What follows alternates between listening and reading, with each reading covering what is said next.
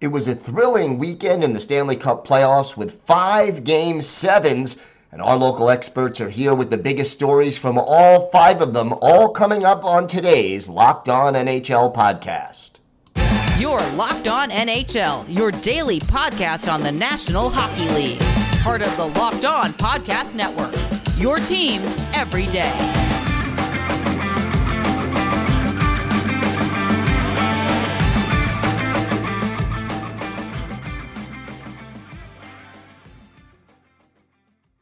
All right, everybody. Welcome to the Monday edition of the Locked On NHL podcast. Gil Martin, so glad to be with you today and every Monday as we break down the biggest stories from around the National Hockey League. Thank you for making Locked On NHL your first listen every day. We are free and available on all platforms.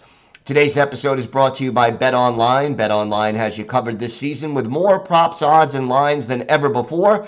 BetOnline, where the game starts. We have got a lot to discuss on today's show. There were 5 Game 7s in the first round of the Stanley Cup playoffs this weekend, and we have got local experts from all 5 series to break them down and give you our key takeaways as the NHL prepares for round 2. So let's get started and start bringing in our local experts. It's my pleasure to welcome back to the show the co-host of Locked On Leafs, Mike DiStefano. And Mike, wow, what a heartbreaking way to end a season. I mean, a lot of people thought this was the year. Talk to me about what happened in Game 7 and where the Leafs came up short. Well, they came up short on the scoreboard, Gil. That's where they came up short, right? Look, Toronto, gave it their all, gave a pretty good effort, but at the end of the day, they lost to a pretty good team. But it was, in years past, you've seen this club go out and lay eggs in Game 7. Not necessarily the case in this one. So they at least gave it their all, but this is 6 straight years with a first round elimination from this club. And this year felt like it was going to be different. I believe thoroughly that this team was going to figure out a way to dig deep and get it done. The way they played, the way they were scoring goals, and it was just, there's a different vibe coming from this team. They were saying all the right things, and at the end of the day, they tricked me. They tricked me, Gil. I thought this was going to be the year that they were going to get it done, but another first-round elimination. And look, they went all the way to Game 7, lost by 1 goal in Game 7, lost by 1 goal in Game 6. Game 6 goes to overtime. And at the end of the day, that's all they needed was 1 goal in one of those 2 games. And this could be a much different podcast here today. But alas, that's 6 straight years, same result. 6 straight years, same result. So what has to change here in Toronto? I mean, it's such a talented team. No denying the roster is stacked top to bottom. The goaltending didn't seem to be the issue in this series, really. I mean, you got solid net minding. Yeah. What has to change to get this team over the 6-year first-round hump? I feel like if I knew the answer, I would charge Brendan Shanahan and company a hefty fee to give them the roadmap to the second round. I don't know is the honest answer. I don't think that this is a team that's going to blow up by any stretch of the imagination. Maybe one guy moves, and the one that kind of you circle as the easiest, I guess, to see getting dealt out the door would be like a William Nylander type of player.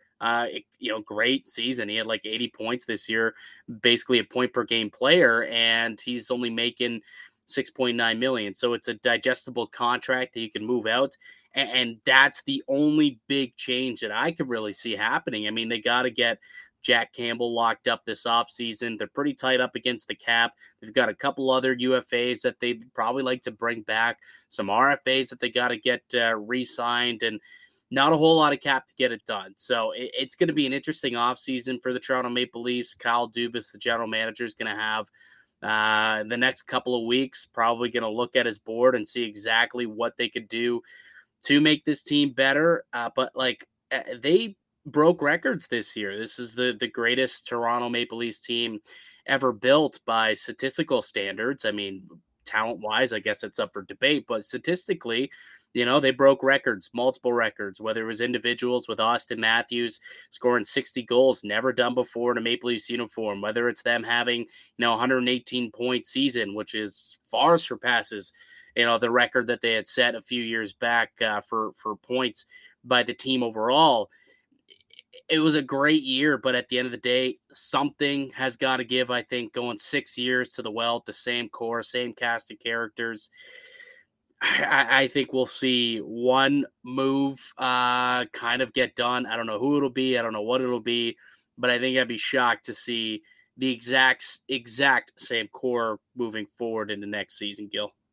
Is there one area of the team that you feel they need to address the most right now heading into this offseason? That's the weird part, man. I thought that they addressed all the areas pretty adequately this year to kind of get it done. They went out and they added at the deadline, bringing in Lyubushkin and Mark Giordano to add to the depth on this blue line. I thought they had the guns, the horses on the back end to get it done. Up front, obviously, they've got some big boys in Matthews and Marner, but Tavares, Nylander, both point-per-game type of players. Maybe they could add one more guy up front and maybe balance out the score and get a little bit more from their depth. But you had guys like Engvall and Mikheyev step up this year in the playoffs. David Kampf stepped up. You got a little bit of action from your depth.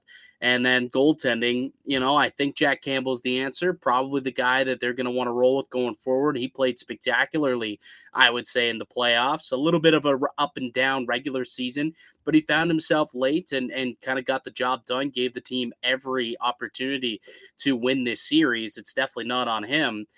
So it's tough because it seems like they found the right nucleus to get it done. But at the same time, due to the salary cap, they're not going to be able to keep this same group together and run it back. Mikheyev is a UFA. Lyubushkin, Giordano's a UFA. You've got some RFAs who are going to be getting some more money. You have Morgan Riley's contract extension kicking in. So there's going to be some interesting situations when it comes to trying to finagle the cap to put together a quality team. But I thought they did a good job this year, and it's upsetting that it only lasted 7 games in the Stanley Cup playoffs. Do you think this is a chemistry or a leadership issue, or maybe the pressure of playing in Toronto with all the media scrutiny and the history? This team hasn't won a Stanley Cup in 55 years. Do those things enter into the equation? The team's cursed. That's the answer for you, Gil. The team is cursed, my man. I mean, 6 years in a row, I've watched the same movie over and over and over again. It's Groundhog Day. And when I say it's cursed, I legitimately am starting to believe it. I didn't for a couple of years. I was like, the team just kind of isn't good enough to get it done. But the last couple of years, they've been the better team.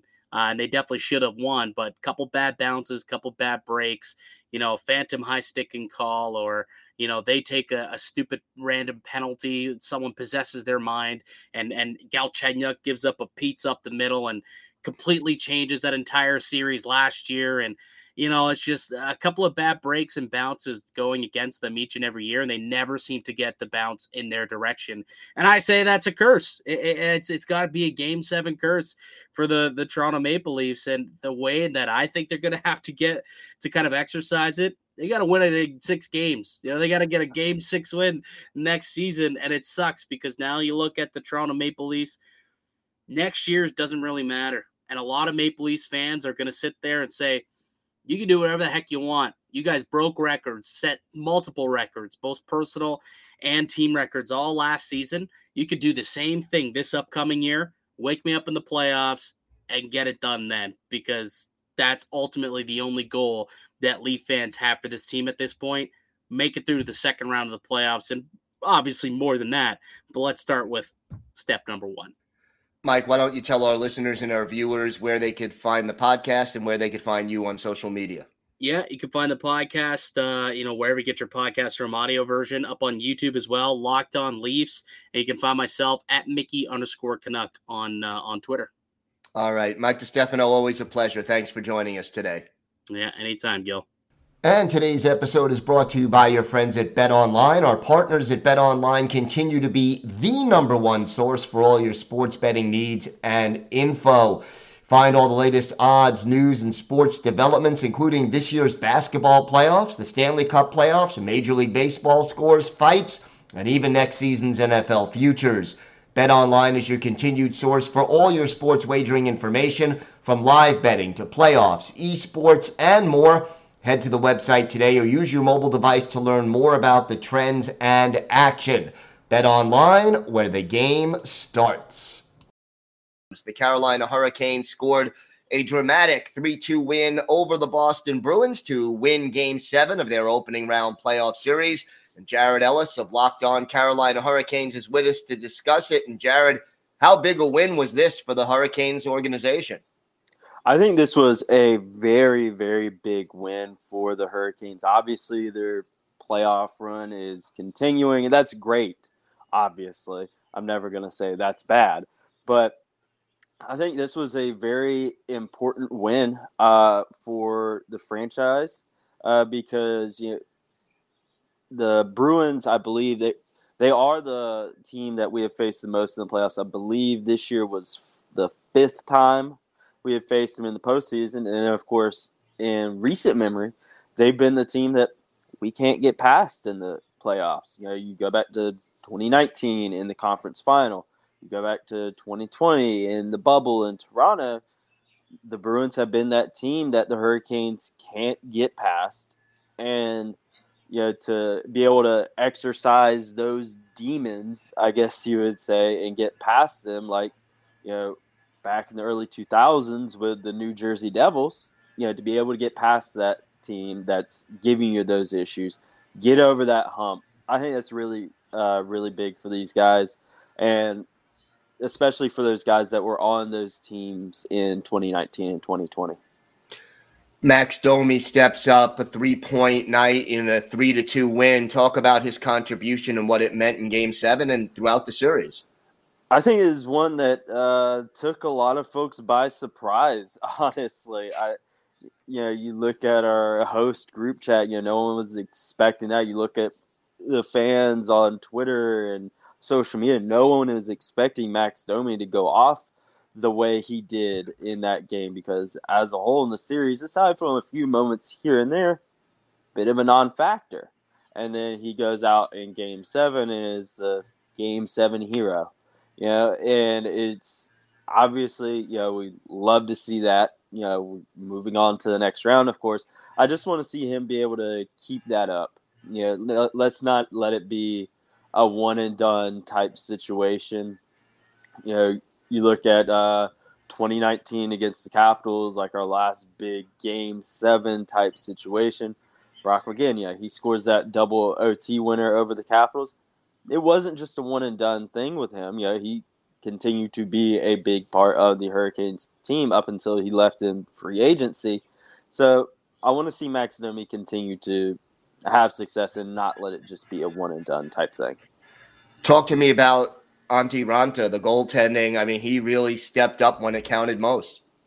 Yeah, this is exactly what the ownership and general manager, Don Waddell, and all those folks, that was what they were wanting whenever they brought Antti Raanta in this offseason. They obviously know, he's not going to be the number one guy. We all know that. But we want a capable, number 2 option that can carry you if your number 1's out. Freddie Anderson, hopefully he'll be back for round 2, but we don't know right now. And Antti Raanta, he's really taking the bull by the horns here. And in his playoff games that he's had, he's been fantastic.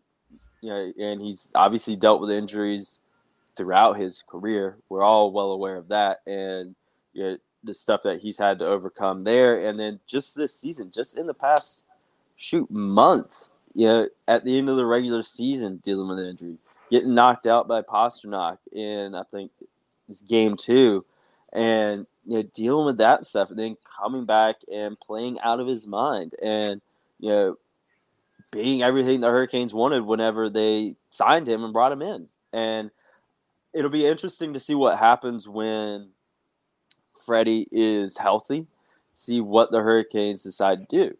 In my opinion, I think you go with a hot set of hands. I think you just stick with Raanta until he shows you that you need to change things up.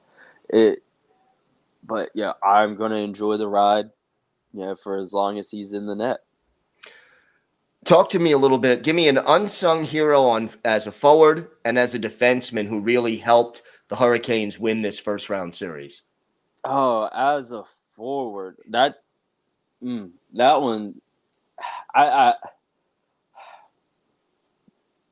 the name that immediately comes to mind, not necessarily the most unsung, but Seth Jarvis. The kid is playing out of his mind. He's so freaking good.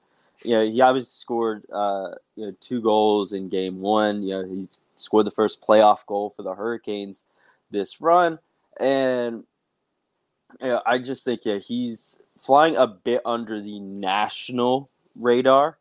Obviously in Raleigh and North Carolina, folks are well aware just how good he is and how good of a series he is having. But on the national level, it's the big names grabbing the headlines. I think Seth Jarvis, he's been great. You also look, just honorable mentions or whatever for your forwards. Just your third line, Niederreiter, Stahl, Fost. Great line. As far as defensemen go, I would say Brett Pesce. I think he'd be the most unsung hero there on defense. I think he's had a really good series. Same with Jacob Slavin as well. He's obviously the bigger name, and neither of the guys are ones that put up a bunch of points or anytime. They're not offensive defensemen. They are defensive defensemen, and they go out and play good defense. Jacob Slavin, you watch him; he puts on a clinic every single game, and Brett Pesce, he's been another guy. He's had a tremendous series and playing really, really good hockey. Jared, why don't you tell our listeners and our viewers where they could find the podcast and where they could find you on social media? Yeah, you can find Locked On Hurricanes wherever you're listening or watching to this podcast. It's going to be on all streaming platforms and on YouTube at Locked On Hurricanes. You can find the show on Twitter and Instagram at LO_Hurricanes. And myself on Twitter at JaredEllis_96. All right, Jared, thanks for joining us. Always a pleasure. Always. Joining me now is Hunter Hodes of Locked On Penguins. First, want to say thanks for making Locked On NHL your first listen every day. We are free and available on all platforms. Hunter, what a series this was and a tough way for it to end for the Pittsburgh Penguins. Yeah, just, I've learned, over the years, I've obviously been doing this a while with them making the playoffs every year. I wasn't really upset, more so just sad, just because this could be it for 3 players that have blessed my life since I was 7 years old, 2nd, 3rd grade in elementary school, and now I'm going to be 25 this year, and I work full time. It's crazy just how, fast time flies. Penguins, they had it multiple times.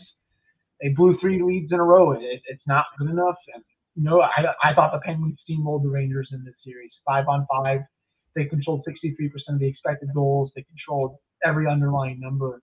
But as usual, there's equalizers. Special teams, Penguins got screwed up with those. And Shesterkin, even though he was not God, he was better than what they had, especially with Louis Domingue in 5 of the games. Tristan Jarry, I'm not really going to criticize him tonight. I thought he played his butt off. Obviously was playing injured. They were 5:45 away. If they don't make that turnover in the defensive zone, they potentially win that game. But they also blew 2 multi-goal leads in Game 5 and Game 6. That can't happen.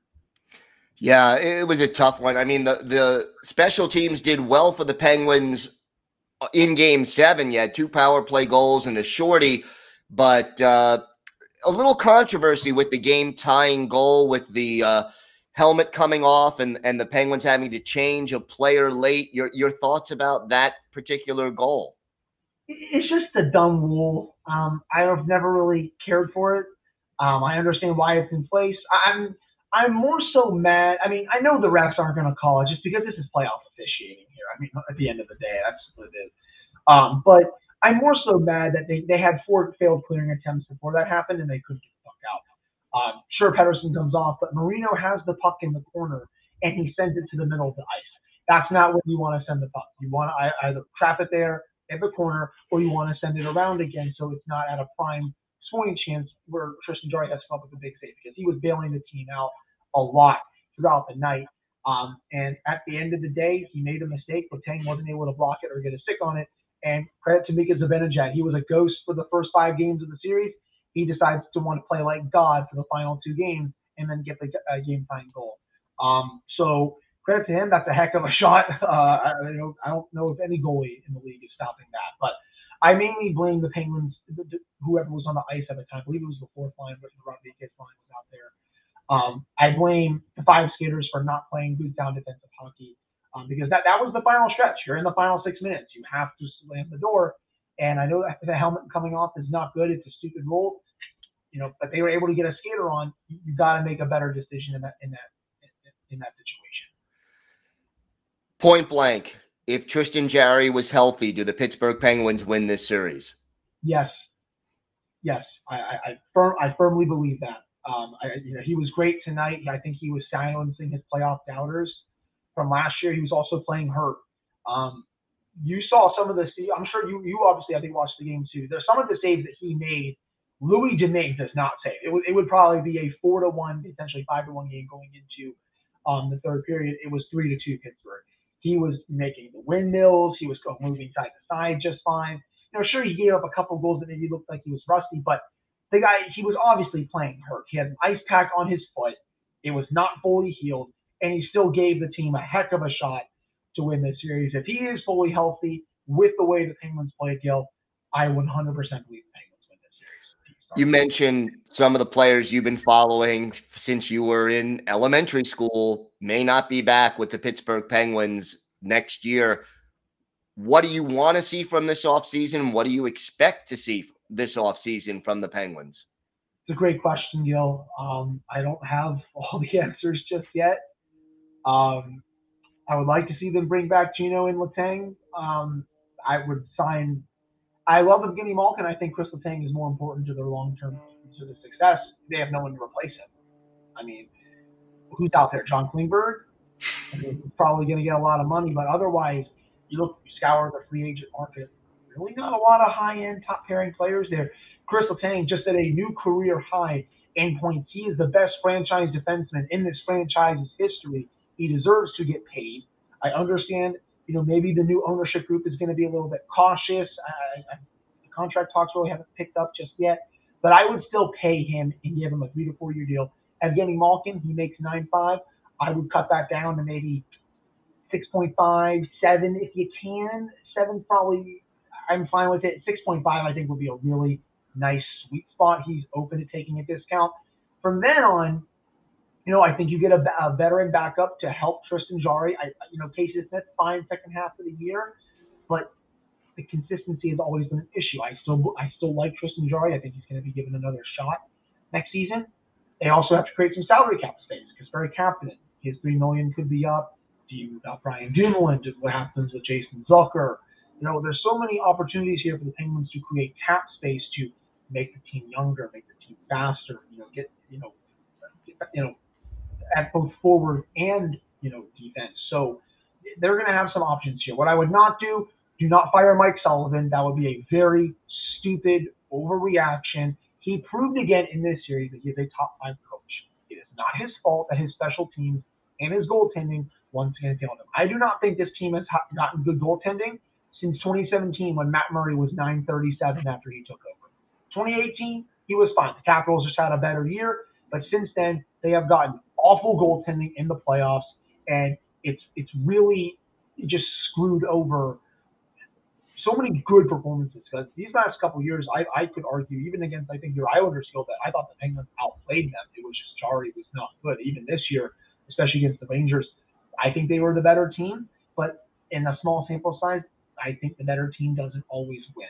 But the Rangers, credit to them, they were able to move on. But it's going to be this is the most pivotal point in this franchise's history, probably in the last 20 years, I would think. Going to be a very interesting offseason in the Steel City. Hunter, why don't you tell our viewers and our listeners where they could find the podcast and where they could find you on social media? Yeah, you can find the show on Apple, Spotify, YouTube, wherever you get your podcasts. You can follow me on Twitter, Hunter Hodes. for those Penguins fans that listen to the national show, thank you all so much for another incredible season. It's not going to stop there. A whole bunch of off-season content coming your way. Definitely stinks that it ended this way. I thought they were going to win this series. That's for sure. It stinks. That's a big one. All right, Hunter Hodes, thanks so much for joining us today. Yeah, thank you. And today's episode is brought to you by Built Bar. Imagine dipping your finger into that plastic tub of birthday cake frosting and then opening your eyes and realizing it was only 150 calories but packed 16 grams of protein. That's what it's like to eat a birthday cake puff from Built.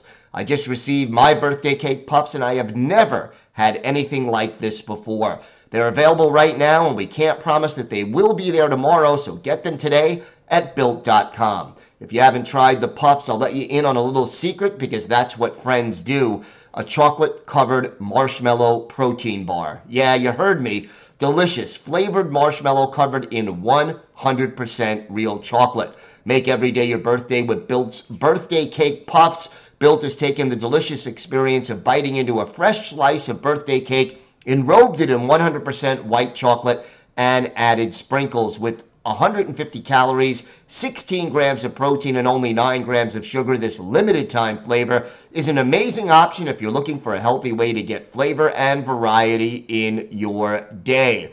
Go to Built.com to get birthday cake puffs now. It's Built.com. Use the promo code LOCK15. We'll give you 15% off your order. That's promo code LOCK15 for 15% off at Built.com.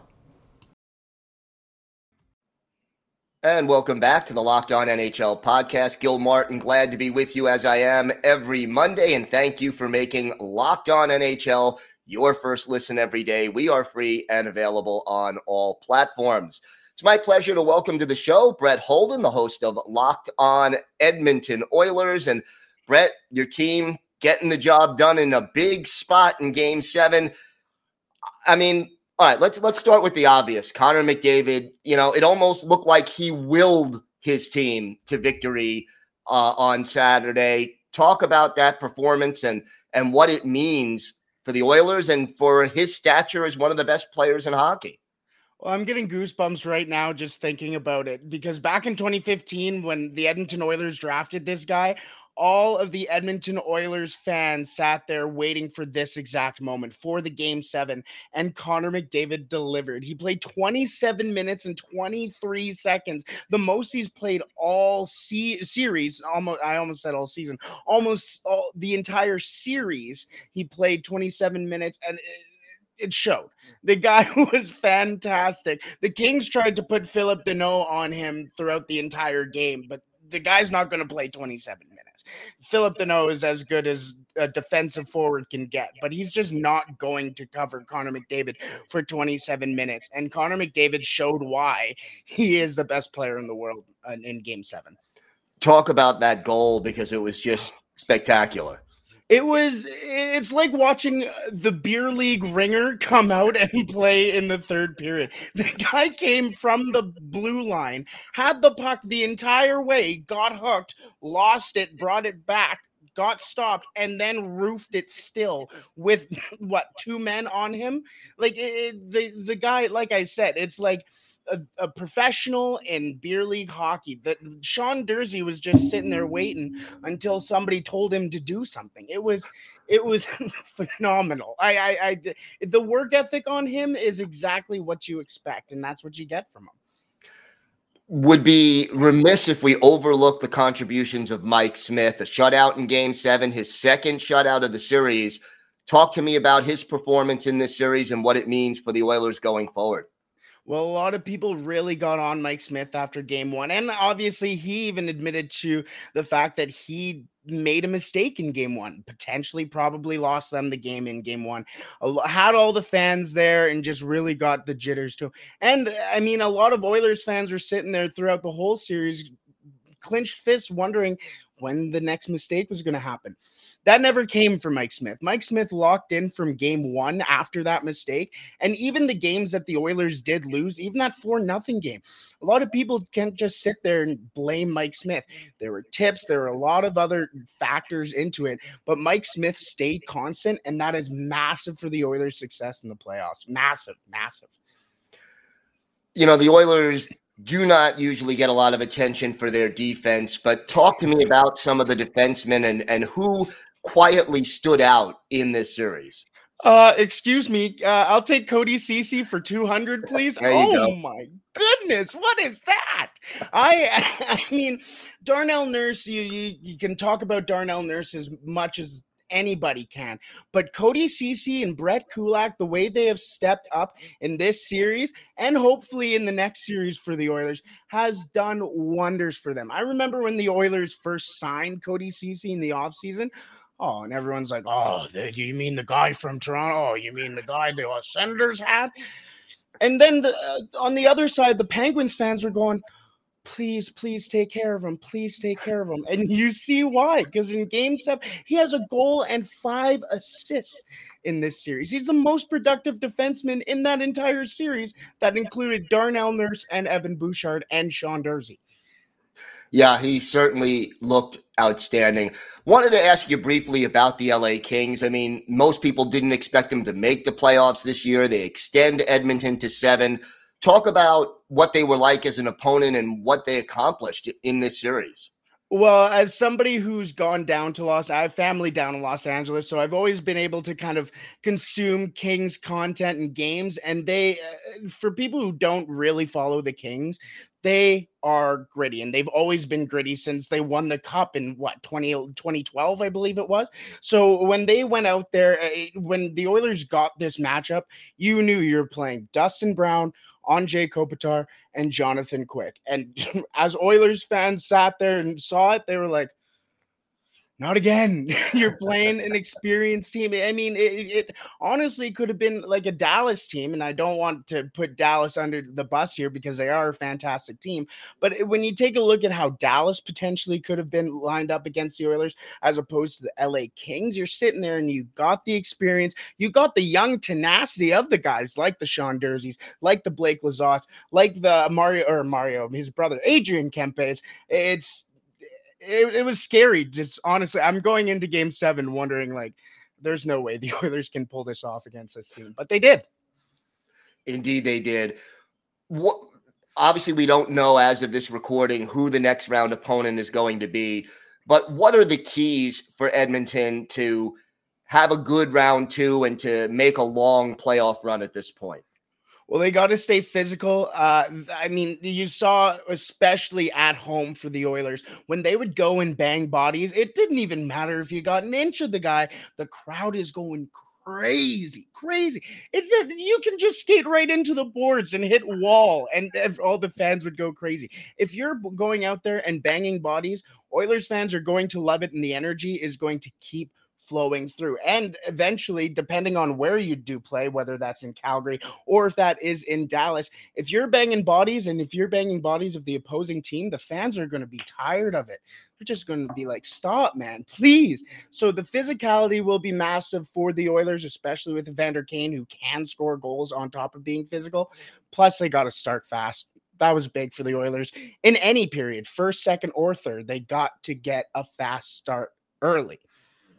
All right, Brett, why don't you tell our viewers and our listeners where they could find the podcast and where they could find you on social media? Absolutely. Locked On Oilers is free and available wherever you find your podcast. That includes Spotify, iTunes, wherever you find them. Plus, we are up on YouTube as well. So make sure you do go and find us and subscribe to us there. I'm also on Twitter. All of my social medias are The Real Holden 40 as well. Locked On Oilers on Twitter. So make sure you follow us there as well. All right, Brett, always a pleasure. Thanks for joining us today. Thank you so much for having me. Appreciate it. And right now, it's my pleasure to welcome back to the show the host of Locked On Dallas Stars, Dane Lewis. And Dane, what an outstanding Game 7 that was, and a tough one for the Stars to come up short in OT. Yeah, that's fun is the perfect word to describe the game that just transpired. I mean, as we're recording this, we're just a few minutes removed from that game, and it's a disappointing loss for the Dallas Stars. But I mean, you look at Jake Ottinger, and if you're a fan of this team, or even just someone who watches hockey casually, or just been watching the playoffs game by game, you have to have taken notice of Jake Ottinger and know that he is one of the best goalies in the league. I think there's been a debate around it all season. But after this playoff series, I think that there's no debate that he's got to be top 5 goalie in the NHL, and probably was maybe the best goalie in the first round of this playoffs. 62 saves in this game, and yet it wasn't quite enough. And Johnny Gaudreau ending it in OT. And I'll tell you, I give the Dallas Stars a lot of credit after watching that game. Ettinger, as you said, was spectacular. And here was a team that for the first 40 minutes, I mean, they were getting outshot so badly. And yet they hung in there. They kept coming back. They stayed positionally sound. They got the great goaltending, and they forced overtime. Yeah, and that's just kind of been the story of the Stars this season, getting outshot in a lot of situations and having their goalies bail them out, whether it was Jake Ottinger or Scott Wedgwood or Braden Holtby. And so it's somewhat fitting and poetic that this is how it all kind of ends for Dallas this season. But at the same time, I mean, that's been a strength of this team for the past several years. And, you look even back to that cup run in 2020. I mean, Anton Khudobin was having similar performances in 2019, game 7 of that second round series against the Blues. It's almost the same thing. Ben Bishop doing everything in his power to will the Stars to the Western Conference Finals, but the offense just not there in the late stages. And eventually the Blues got one through then, and then Gaudreau, like you said, gets that shot off a rebound tonight. What does this team need to add to get to the next step, to make a longer playoff run next season? Yeah, I think the easy answer is they have to have more versatility on the offensive side of the ice. I mean, that's just been the story of this team this season, is the good goaltending and a really good top line. And then everything else was just kind of like, we don't know what we're getting on a night-to-night basis. And so I think that there's some guys at the prospect level that could make the lineup really interesting if the coaching staff and organization decide to move those guys up. And we'll of course see how that progresses as the offseason goes through and we get to training camp and preseason. But there's some really interesting prospects. And even in the draft, I think you have to potentially look and see what forward talent is going to be available in that mid to late first round. With the Stars being in the playoffs, haven't done a whole lot of prospect research, but now we're going to get to dive into that a little bit on Locked On Stars and see who the best fit might be for this team offensively, because that's just what this team needs if they want to take their game to the next level. Because the goaltending's there. I think the defense is there with guys like Miro Heiskanen. You just got to find guys that can provide some consistent scoring outside of that Pavelski, Hintz, Robertson line.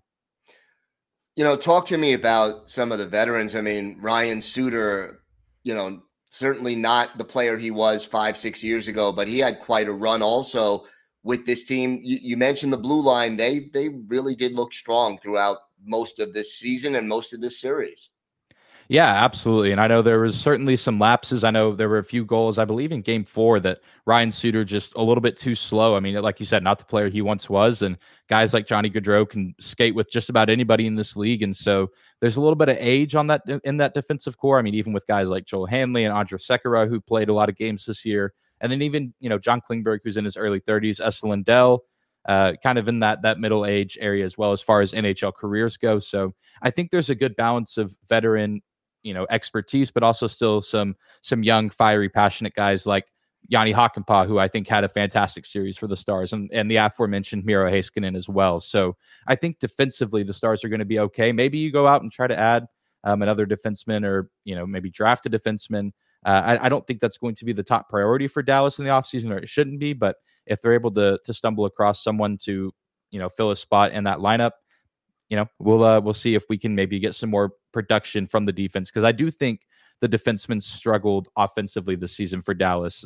Really not till later in the season did we see John Klingberg kind of return to form, and even Miro Heiskanen. I think he only had 4 or 5 goals on the regular season. So we'll need to see if we can get the defensemen to be a little bit more productive on the offensive side of the ice. And who are some of the prospects in the organization up front who you mentioned might be able to help the team in a year or two?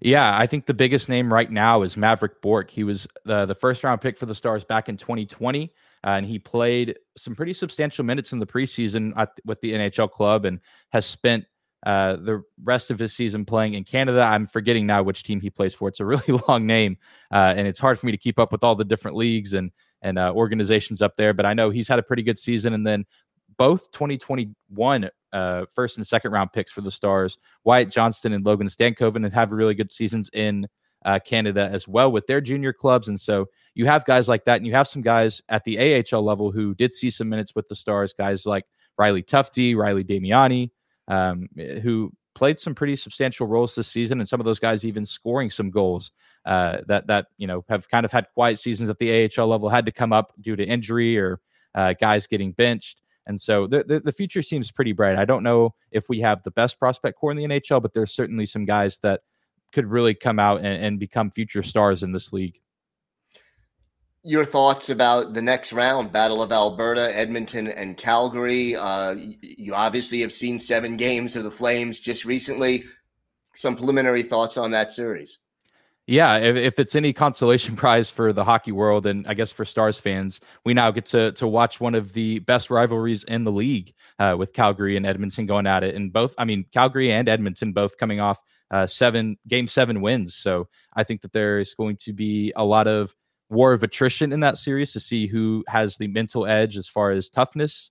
Obviously McDavid and Draisaitl and those guys want to prove that, they're not just good in the regular season. They want to take care of business in the postseason and try to bring, the Stanley Cup back to Edmonton. But at the same time, this Flames team has just kind of crowned themselves as world beaters since around the midpoint of this season, where they just took the league by storm and took that Pacific Division by storm. So I think we could potentially be in for another 7-game series with these two teams. And, if the Stars weren't going to go all the way, I did know, I was like, well, maybe we'll get the Battle of Alberta, and that'll, hopefully be entertaining enough that I can forget that my team lost in the first round.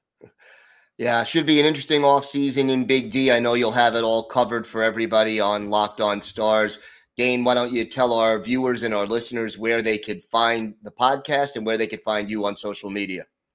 Yeah, absolutely. We are on YouTube as well as all podcasting platforms. So Apple, Spotify, Google. And on YouTube, we are actually, I believe, 10 subscribers away from 300. So if you're listening and like Dallas Stars hockey, be sure to go drop a subscription over on YouTube. It's just Locked On Stars. And then you can find myself on Twitter, just at Dane_Lewis. And then our show can be found on Twitter as well, just at Locked On Stars. All right. Dane Lewis, thanks so much for joining us today. Of course, Gil. Always a pleasure. All right, that's going to do it for this special Game 7 edition of the Locked On NHL podcast. I want to thank all of my guests, Brett Holden, Jared Ellis, Mike DiStefano, Hunter Hodes, and Dane Lewis for joining me and discussing all the thrilling Game 7s that took place over the weekend, both from the winning and losing perspectives. So had a great time doing this very special show. Thank you for making Locked On NHL your first listen. Now for your next listen, check out the Locked On Now podcast, nightly recaps of every NHL game with analysis from our local experts. It's free and available wherever you get podcasts. I'm Gil Martin. I'm here every Monday. I also co-host the Friday edition of the Locked On NHL show with Rachel Donner. We've got great expert analysis all throughout the week with our variety of hosts here on Locked On NHL, and you can also check me out on Locked On Islanders. Have a great day, everybody. Stay safe, and thanks for listening to the Locked On NHL podcast.